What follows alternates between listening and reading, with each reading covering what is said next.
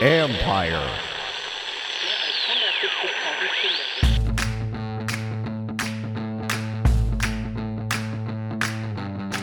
Hello and welcome to my podcast. Do me a favor, subscribe to the John Keim Report wherever you get your podcast. You're watching on YouTube, hit that like button, hit that subscribe button.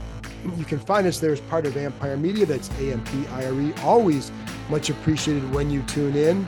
And don't forget, you can always read my work on ESPN.com. And earlier tonight, I wrapped up a private Zoom session for the Gold members, and there were a handful of Gold members in there, and we recorded it, and that's going to be available to all the regular members or the regular paid members shortly. It may already be up there by the time you hear this. So there you go. But check the site for that if you are a member. If you want to become a member, go to the Empire Media YouTube page and hit the word. So you'll see the word join. Click on there and find out, or just look for the level of membership that interests you. But anyways, we're going to be doing those private Zooms throughout the year. And so hopefully that's something people enjoy. Anyway, so let's get to today's podcast. And on Wednesday, we're going to meet the rest of the assistant coaches, all the rest of Dan Quinn's staff. Met Cliff Kingsbury and Joe Witt Jr. last week. Now we're going to meet all the assistant coaches on Wednesday. So they're going to be at a bunch of tables. You're going to be able to bounce around and talk to them, find out what's going on with them, their philosophies, whatever. The first chance to talk to them. So sometimes you're just always curious, like, what kind of energy do these guys bring? Leadership skills that they bring. Can you see why Dan Quinn or why these guys wanted them? A couple of guys I'm really kind of interested in, because it's hard to spend a lot of time at each table, but guys like Anthony Lynn, Brian Johnson, Ken Norton Jr., Daryl Tapp. And so those are guys that I think you're going to play a pretty big role here. Bobby Johnson, another guy, is a line coach, but also their role, especially like Brian Johnson and Anthony Lynn, their role in the run game. And I think that's going to be a big deal. And so, but I am curious, like, why did they want to come here? And to be honest, my guess is going to be a lot about, first of all, his opportunity, but also Dan Quinn, because one of the things that this group found during this process were how many guys wanted to work with Dan Quinn. And, this isn't like an after the fact thing. Like, this is something you heard throughout. But I think it surprised them how many people reached out to them about Quinn. In some cases, looking for a job or wanting to work with him. Other cases, it was just like, hey, this is the guy you want. Anyway, but tomorrow or Wednesday is the first chance we get to talk to these guys. So I'll report back to you guys just what you pick up from them, maybe some little tidbits about them or about how they view certain players. These guys just got here, so they are just now diving into some evaluations. And it's funny because you got free agency coming up in just a few weeks, and there's still some guys on this roster, I think, like, probably getting a little bit antsy about what are their intentions for them. And they have a couple key guys like a Cam Curl, guys like Antonio Gibson, Curtis Samuel. And so what's going to happen there? And I think there's still don't know what's going to happen. It's not going to be the franchise tag. It's not going to be that for any of these guys. But anyway, so this is all part of the evaluation process. We'll get a chance to talk to them about some of these guys, about them. And that'll be the podcast on Thursdays, just talking a lot about what I picked up during these interviews and things that stood out. So there you go. Now, I want to talk a little bit about quarterbacks and a couple of things about some other players. And this is just kind of playing off what Kingsbury talked about last week about some of them, about mobility with the quarterbacks and how that's like something he obviously wants. And that was the only thing he said he'd want in a quarterback. Not the only thing, but it's the one thing he brought up. I talked about this last week in the podcast, but I just want to reiterate, because I think it's funny because you see things throughout the week or you hear things and you think, when he said mobility, it's not cutting anybody out of the picture. Like Drake May, I know the assumption was it's Caleb Williams or Jaden Daniels, those guys. Drake May is a mobile quarterback. He can move. It's not as big a part of his game as it might be for, to the level what Daniels can do or Williams can do, but he can move. And, so don't discount, like, my point in saying that all these quarterbacks are still going to be on the table for what they might do with the second pick. And again, I've long been assuming that Chicago would take Caleb Williams. I don't know that for a fact, but that's been the assumption when you talk to people in the league. And if they don't, hey, he's sitting there at 2. Or if some other team trades up and they want to keep Justin Fields, hey, there you go. But That's been the assumption. But the point is, all those guys are mobile. The other part of that, though, is I don't know that. I think Kingsbury understands like you can't run your quarterbacks a ton and have them last a long time in the NFL. And so pocket mobility, or their ability to move within the pocket, is also part of that mobility. And it's a big deal. And I think one of the things that, to me, that I like about Drake Maye, I'm not saying they should draft him, so take a deep breath for all of the you Jaden guys and folks. But one thing he does do well is he moves well within the pocket. And I think that's a strength of his. And I think whereas like Daniels, I think those, he and Caleb can move. I mean, Caleb does that well too. Daniels, I think, got better at that. And there were times like, but I see this with all these guys. Like sometimes I saw those with Maye too. I say that, and then you see it, but I see it with Daniels too, where you might leave a good pocket. And you're like, why did you leave? Why did you back up on that throw? All you have to do is stand in there and make the throw. And instead you're backing up and you're doing this, or maybe you escape a good pocket too early. That's also part of it. But I do think like that's also part of the mobility and being able to extend a play. And sometimes extending that play is just, this is where I like having whether it's Daniels or Maye, like that size, that height is going to help, because just the ability to see over the line, and just, you could see that like it buys you that ability to maybe, okay, if I just step over here, I got a better throwing lane, because you can see that, right? So I think that's something that is also part of that mobility. But the pocket movement is a big key. And the other thing with Daniels, and like, there's a lot to like about his game. And I've talked about this about, and it's probably going to be talked about whenever I have a guest on. I am curious about this because it is a part of his game. Can you get him out of the habit of just getting hit hard at the end of his runs? Because if you can't, the career, like for all the talent that he has, you're not going to have as long a career. But if you can get him there, now you got something, right? So that to me will be the big thing that he has to overcome in the NFL. And, a lot of times guys will say like, all it takes is one hit and you learn your lesson. That's great. And if that's the case, then he's going to be a very good quarterback in the NFL. It's not as simple as teaching him how to slide. You can teach him how to slide. To me, it comes down to a mindset. For him, it's just this, he's going to try and get every yard he can, whether it's trying to hurdle a guy in the middle of the field or in the middle of a packed area, or just trying to, not going to try to run through him, or whatever he's going to do. And I think it's an admirable trait, but I think it's one that's hard to sustain in the NFL. So whether he weighs 215 at the combine, 205, 210, I don't care, because it's going to be about, can you tweak that mindset? Please don't change it. Like, that mindset is why he's why he rose from where he was at Arizona State and why he's gotten to where he is. That's a big part of it. And that ability to move is a really big part of it. And he's a really good passer. Like, he has some, like he doesn't run the way Lamar Jackson did in college, but he's a more accurate passer. So like, he's got skills as a passer that some other guys have been trying to develop. Like, he's more advanced as a passer in college, certainly, than where like Jalen Hurts was at. And I just, when you talk to, especially when you talk to scouts or executives, whomever, evaluators about that, that's what you're going to hear too. So like, he's got a lot going for him, but please just learn to take care of yourself more than just sliding. Just like, understand when to avoid the contact by running out of bounds, doing whatever. And yes, sliding, but it's more just tweak the mindset to last in the NFL, because that kid can be a lot of fun to watch if he does that. So anyways, but I'm not sitting here saying advocating for one or the other. I'm not like, I'm going to sit like, there are things that I like about Daniels, or things that I just told you concerns, or things I like about Maye, and I have concerns.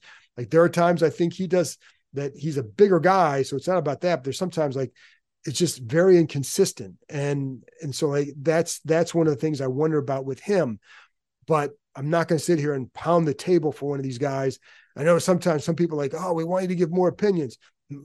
That's my job, isn't to give you the opinions. It's trying to give you the information so you can form your own opinions. But also in this situation, I'm very cognizant. Like, I don't want to sit here and, pound the table for Maye or Daniels. And then, unless I thought there was just this massive difference between the two, like, I'm all for picking a guy at 2 versus trading back and then selecting from the JJ McCarthy or Penix. I'd rather take one of these guys. So that's where I would say. Now, if they did that, then I say, okay, why is that? What is it about those guys that led them to make that move? What's the benefit? I want to analyze it. And I want to analyze the quarterbacks, but I'm not going to say it, because the other problem too, if I sit here and say, it's got to be May, it's got to be Downs, whatever, and they take the other guy, then I don't want someone saying, well, you're only criticizing this guy's performance because you wanted them to take so-and-so. It's not how I operate. And I think you should know that by now about me, but I will have to make picks in those mock drafts. And those mocks are typically about what I think they'll do. But sometimes it might be, I might just say, well, today I'm going to do what I think I would do. But I do think, like in those mocks for ESPN, it's going to be about what I think they will do.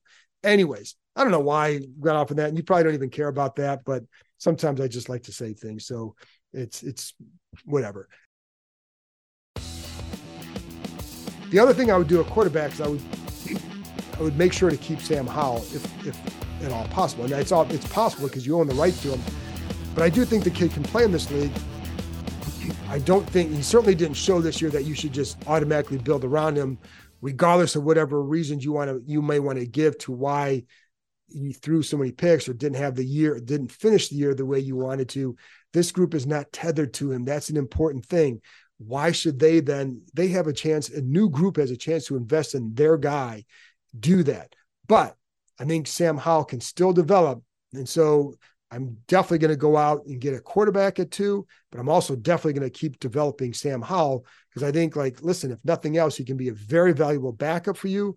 Or if something happens to the starter, whether they're not as good or struggling or they get hurt, maybe Howell can then go in there and do something. So it's the more you can have that position, I think the better off you are, because they just haven't had that position filled in a long time. So don't start discounting or discarding young guys that, if you think they can play, it wouldn't, just like, why? It doesn't make, to me, it wouldn't make sense. It makes more sense to develop them. Now, the one part where it might get awkward for Howell is if they did draft May, because those guys are close. And so that would be really a weird situation to be competing against a guy who's probably one of your best friends when you're at the similar stage of your career. Like if they were at different stages, it might be a little bit easier to accept, like, okay, you're going to sit behind this guy for a year or two or whatever. But that's not the case. They're both, even though Howell's young or he's been in the league, he's still he's only going in his 3rd year. So it would just be kind of a little bit different. The other thing is the franchise tag. Teams can now use that. I don't expect them to use it on anybody. Whether I don't expect them to pay Cam Curl that kind of money for a safety. It's not where he's at. It's not where they're at. So I don't see them using the tag on anybody. But that's one of the things I do want to talk to some of those assistant coaches about, what they think about some of these players, because again, they've gotten a late jump in getting here. So what's their evaluation of a guy like a Cam Curl? How do they see him possibly fitting in if the team does go out and resign him? Antonio Gibson, I've talked to people who feel like he'd be a very good fit in this style of offense, what they think the style of offense is going to be.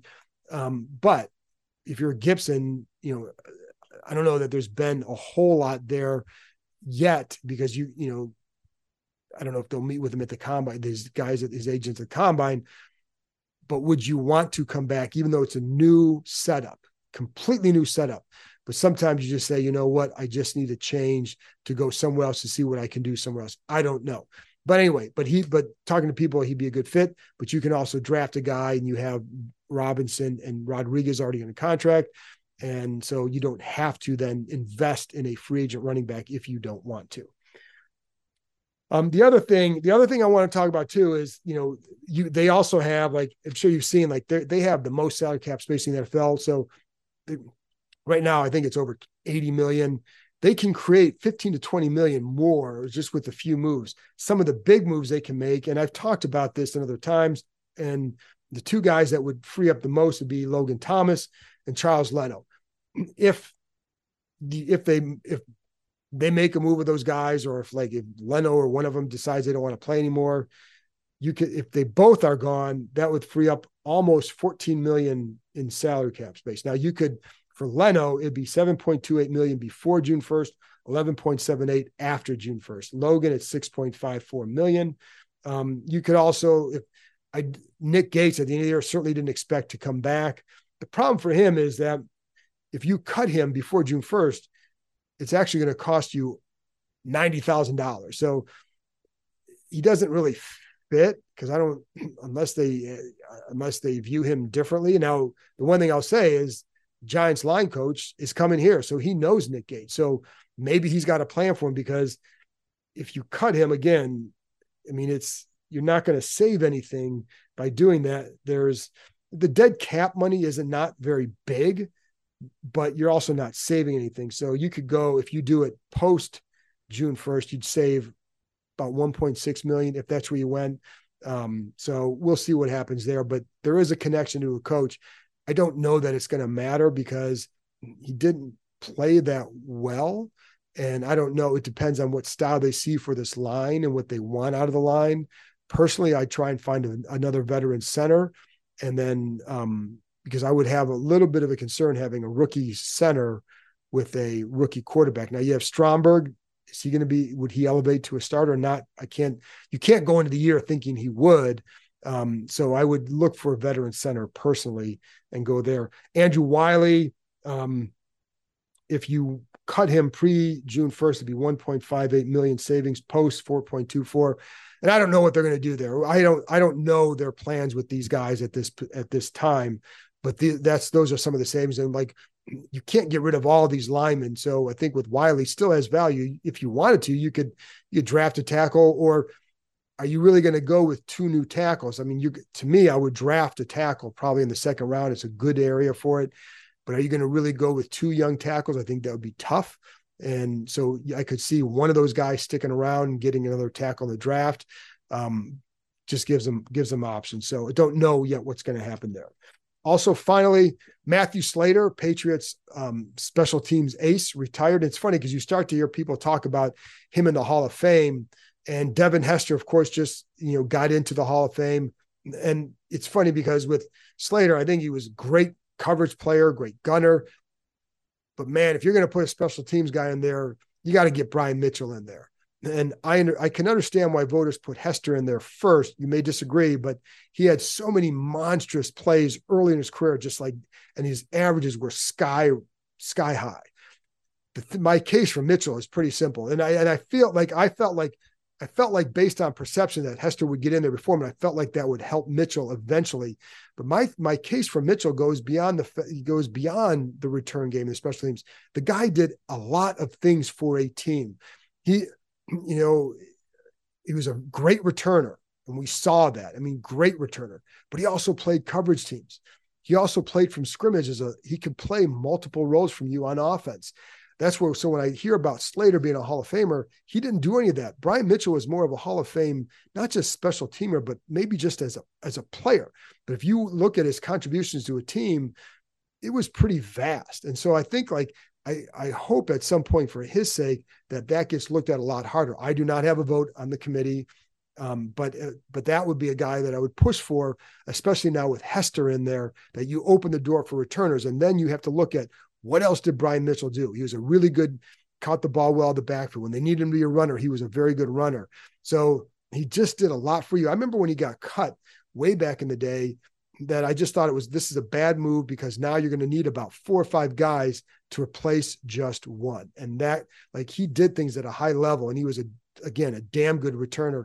And it's funny because the further you are removed from it, the better because we haven't seen a guy like that since then, not consistently. I mean, what he did was tremendous. And he's a very smart returner. And that's what I've always appreciated about him, is just how smart he was as a returner for a guy who did not enter the league as a returner, but yet he became a really, really good one, just because I think he's smart, he's tough, and there you go. That's what it is. And he's a lot of very physical. So, but anyways, but I was thinking about this with Slater having retired, that I think B. Mitch definitely warrants more conversation for his role.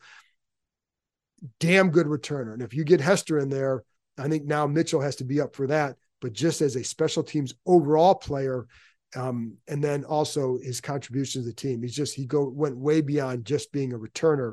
But man, that guy belongs in Canton at some point. So anyway, folks, that's it from me.